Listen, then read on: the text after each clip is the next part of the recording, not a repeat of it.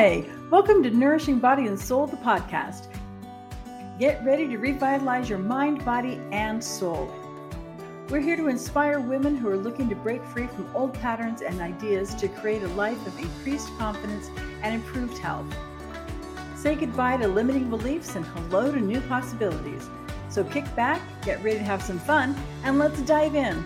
We'll uncover tools and insights that can help you build a life that's truly nourishing, body and soul.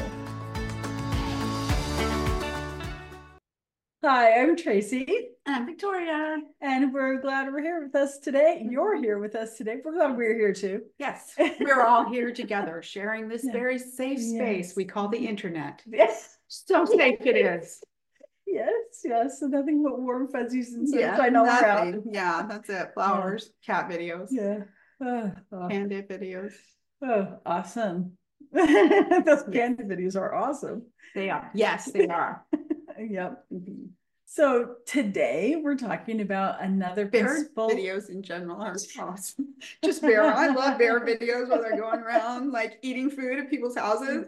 Yeah. You know, which is terrible. If you've had somebody bear eat food at your house, I apologize. That probably is a traumatic experience, but it's fun to watch. It looks like it's superhuman. Like the bears open the fridge and take the food out. Yeah. Yes. I'm just saying it relates. It does. It does. Relates. Because we're talking about another principle of intuitive eating today, which is the first principle is bears are fun.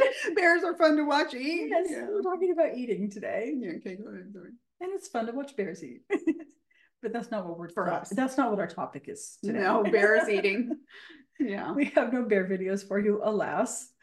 But we do have an entertaining story to start with. Oh gosh. We're talking about hunger cues, and as we were talking about this one came up with this story, so I'm gonna let her tell this story. Okay, well, we're talking about hunger cues and what we should do. Anyway, I was a very strange child. I'm sure that is a surprise to no one, but I was a very strange child. And strange or just sassy? And I didn't get in trouble very often. And I was a pretty entitled little kid though. So anyway, I did something, and the monitor, whatever they were called, the yard monitor. Yeah. The yard duty monitor was going to write me up, and they had called pink slips. So this is like fourth grade, right? Yeah, fourth grade. Yeah. Fourth grade, yes.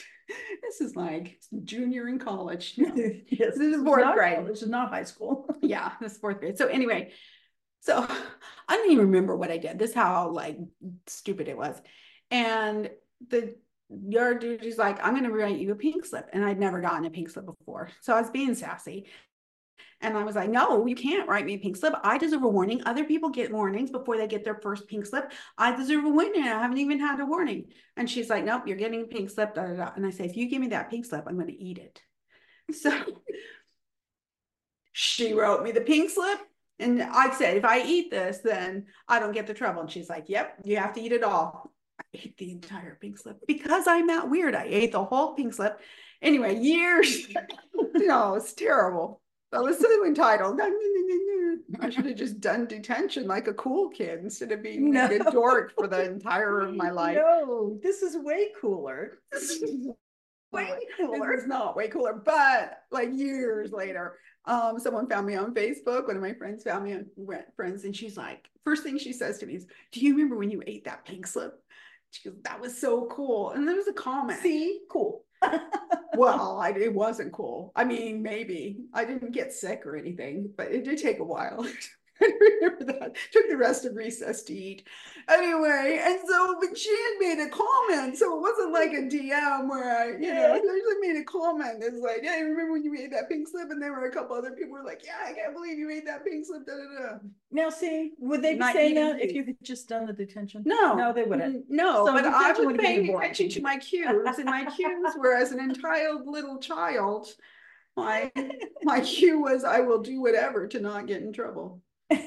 Including strange things. I'm sure that variations of that like experience like have gone on my whole life. I'm sure I've tried to get out of trouble in all kinds of ways, which would have been easier to just do have the consequences. Instead, I like made shenanigans happen so that I didn't have to. Yeah, boring. That is boring. This is why you have so many good stories, though. And we've done I've done a lot of weird things. The one thing about doing a lot of weird things that's nothing to do with eating cues, but life cues, is if you put yourself in some crazy situations, like you have unexpected benefits. So, for instance, I put myself in crazy situations at work, in tech companies, especially tech companies, and unexpected benefits and some not expected benefits. Well, all expected craziness. Yeah. And there you go. So you want interesting stories of your life. There you go. You want to talk a lot at parties.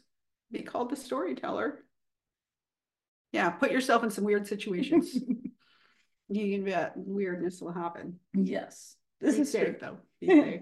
That's a good idea. I haven't always been safe, but yeah, be safe. Okay. But so this is an example, a very amusing example of not eating according to honoring your hunger.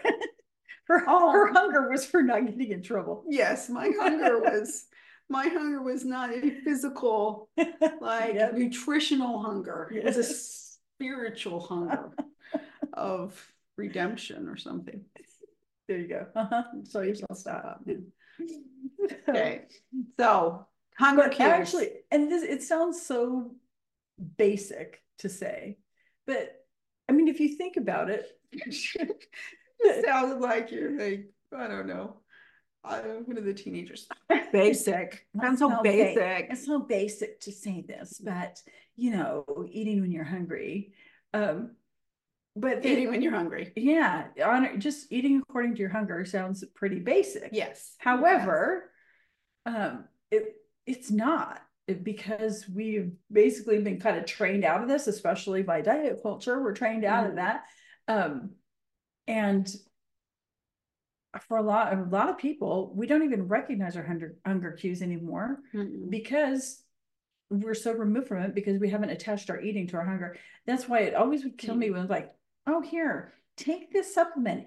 It curbs your appetite. It's like, well, if I was only eating when I was hungry, that could help. Yeah. But it's not the fact that I'm eating too much when I'm hungry, and so I need to not have the appetite. It's like, I just need to recognize that, you know, when I'm eating at other times when I'm not hungry. It's not the appetite that's the problem. Those solutions are not going to help me. Sometimes the situation is you're just eating, like you're in a situation where you have to eat a ton. Well, Thanksgiving is a good example. Although I don't think you need to honor any kind of hunger cues at Thanksgiving. But you know, you eat and you're done being hungry, and yet you're still eating. Yeah. There are a lot of times for that, and there are times when we don't eat when we ought to eat, because we're just, I mean, it's so easy to just get so, for me, and I think for many people, you just get so involved in something. I was talking to my sister about this recently, and she was saying, yeah, if I just get started on something in the morning when I get up, she's retired now.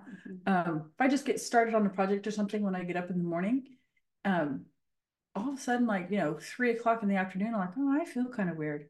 Oh, I haven't eaten anything yet today. Because our hunger cues get mixed up if we're just not paying attention to them. And when we have been, especially if we've been on way too many diets, then you don't even know what hunger is anymore. Like, because it's like, I remember hearing years ago, it's like, well, you're just gonna have to get used to being hungry.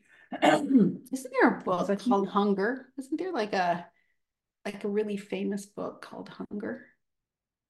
I don't know, maybe. I thought you would know. Not one that I'm familiar with, but that doesn't mean anything. I have to look it up. Yeah. Anyway, we're talking about honoring your hunger. That's the whole thing. And like what we're hungry for, which is not always food. Yeah. You know, well, sometimes we're hungry for comfort, or, you know, whatever's going on. You can be like, I could deal with this feeling, or I could eat ice cream. And it would, without even recognizing that that's what's happening. Yeah, without recognizing it. That's what I had a client one time who she was dealing with binging after work. And so we got around to the subject of creativity. And she had been a creative person before. I think painting was what she had done. And she hadn't done it in a long time. I said, well, give that a try again.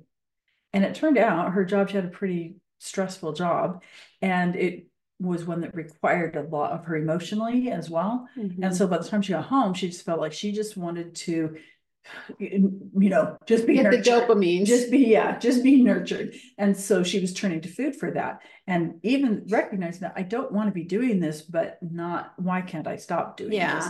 And once she tapped into her creativity again, binges were gone. Wow. It wasn't even like she had to try to stop binging. Yeah. She just like, she found something else that filled the need that she was having, which was that her artwork was filling her up. It was nurturing her. Well, I'm sure learning too. Learning like her hunger cues were askew, like learning, you know, from you, like what, getting down to the bottom of like why binging was happening. Yeah, I'm sure that helped her. So but it was really interesting. Well, even with that though, you can have the understanding of why you're doing something, but still not have the tools to stop doing it, or you feel like you have to fight against it, you know. And that's what a lot of dieting is it's that fight against it attitude, you know. You have to eat this exact way. Oh, but I want not even necessarily, you know, the salty food or the sweets or whatever. I just want more of this meat. No, I can't have more of this meat because this is how much I'm supposed to have. And it's that fighting against kind of thing. Adversarial relationship with food instead of having it just be a non-moral judgment food. It just is this. It's not that sometimes for hunger cues. It's 8 million. It's nurturing or punishment or whatever goes on in your mind. Okay, let's talk about a few reasons that we eat that we're not hungry. Okay. You've mentioned it, so let's just kind of go back and forth. One time, not necessarily you, but that a person, maybe you, maybe not, eats if they're not hungry. Oh, well, stress. Okay, stress. Yeah, absolutely. Yeah. Boredom. Loneliness. This is a pathetic back and forth. This is a very sad back and forth. But no, you got to know what you're working with. Yeah. Stress, yes. Anxiety could be a little different take on that. Yeah.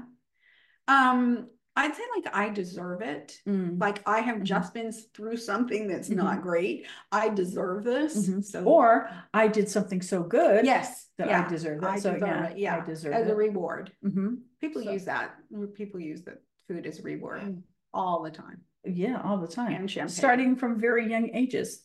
If you finish your piece, then you get to have ice cream. Yes. So yeah, food as a reward starts real young. And so that kind of validation. But I would like, what kind of life will you have that your overeating is due to like rewards for how good things are? I'm overeating. Oh, that person who's fat. Maybe that's how like King Henry VIII got fat. It was just celebrating nonstop with his gluttonous self. Yeah, maybe that was it. Maybe. Yeah, I mean, he had a lot of wives, so there could be a lot of joy going on for him, not for anyone else. But anyway, just saying. Yeah. I don't know if they were all alive at the same. No, they weren't. He killed them, right? And not all of them, no. No, okay, sorry. Satisfying your hunger. Yeah. One wife at a time. So what else? I get derailed that, sorry. Oh, I got caught up in your eating for reward. I forgot what I was going to say next, but anyway, so there are all kinds of things. Just habit. Oh yeah, just habit. Yeah, or time. This is time. Like it's time to eat. Right. Yeah. Yes. So all of that combined with we've been dieting, and dieting tells us so many different things. Eat only these foods in these amounts at this time. There's a lot of them that are like you have a meal and then at 2 hours later you have a snack, and then 2 hours later you have a meal, and then 2 hours later you have a snack, and your snack should not be any more than this many calories, and then 2 hours later you have another meal, and then you're done eating for the day. That's close up your kitchen. That was the Jenny Craig. That was the Jenny Craig I talked about, where they give you 3 meals and then give you 2 snacks and a dessert. And like, I didn't want the snacks because when they gave me the week's worth of food, I like would eat the snacks and then ultimately the dessert, and I would be done by Tuesday. And I do all that. And I was like, I don't want these. I told them I don't want these. And they're like, part of this is learning how to eat at the proper times and regulating your body. So you have to have it. And I'm like, or not. I can leave.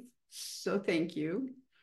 Yeah. And that's very prescriptive. And our body does have the biocircadian rhythm, and there are going to be, generally speaking, a rhythm to our eating. However, it's not always at 8 a.m. You may be hungry for this many calories. At 10 a.m. you may be hungry for this many calories, and no deviation, which is how that kind of thing. And so when we're eating like that, or current diets are more like, oh, you only eat during these hours of the day, and then nothing. And so it's intermittent fasting. Yeah. And so prescriptive times of eating teach us not at all to listen to our bodies.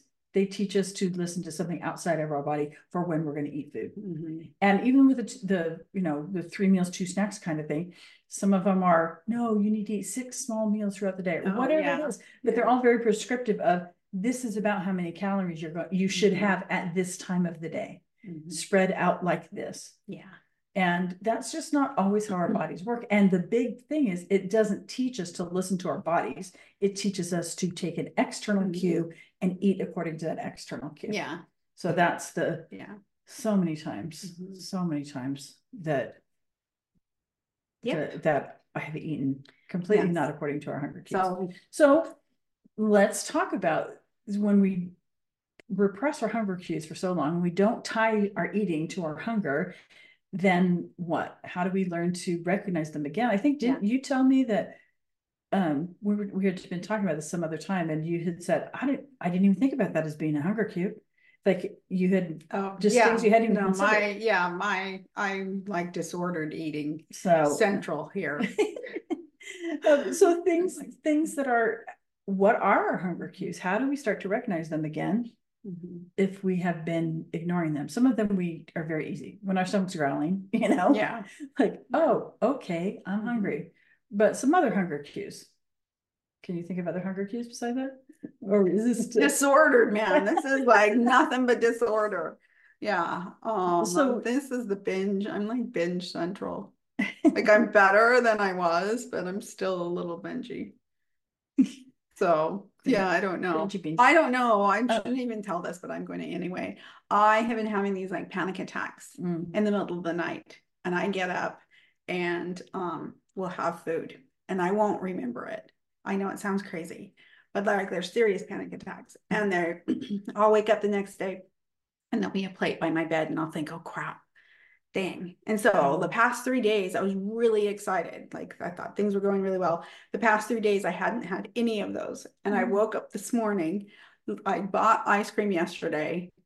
I bought 2 ice creams, my favorite and my mom's favorite, for the Super Bowl. And because that's where we are in life. And I woke up and there's a whole, like, obviously eaten ice cream. And I went and looked, and I hate Dad. So my hunger, I'm like, I don't even know what to do with those hunger cues. That obviously is not a hunger cue. That's something cue. Something going on that's triggering that. It's a separate thing to be addressed. Sorry. No. Well, I mean, I'm just saying, like, here's weird things. I eat pink slips, and also in the middle of the night, I make cheese sandwiches sometimes too. Kind of dangerous because I really don't remember.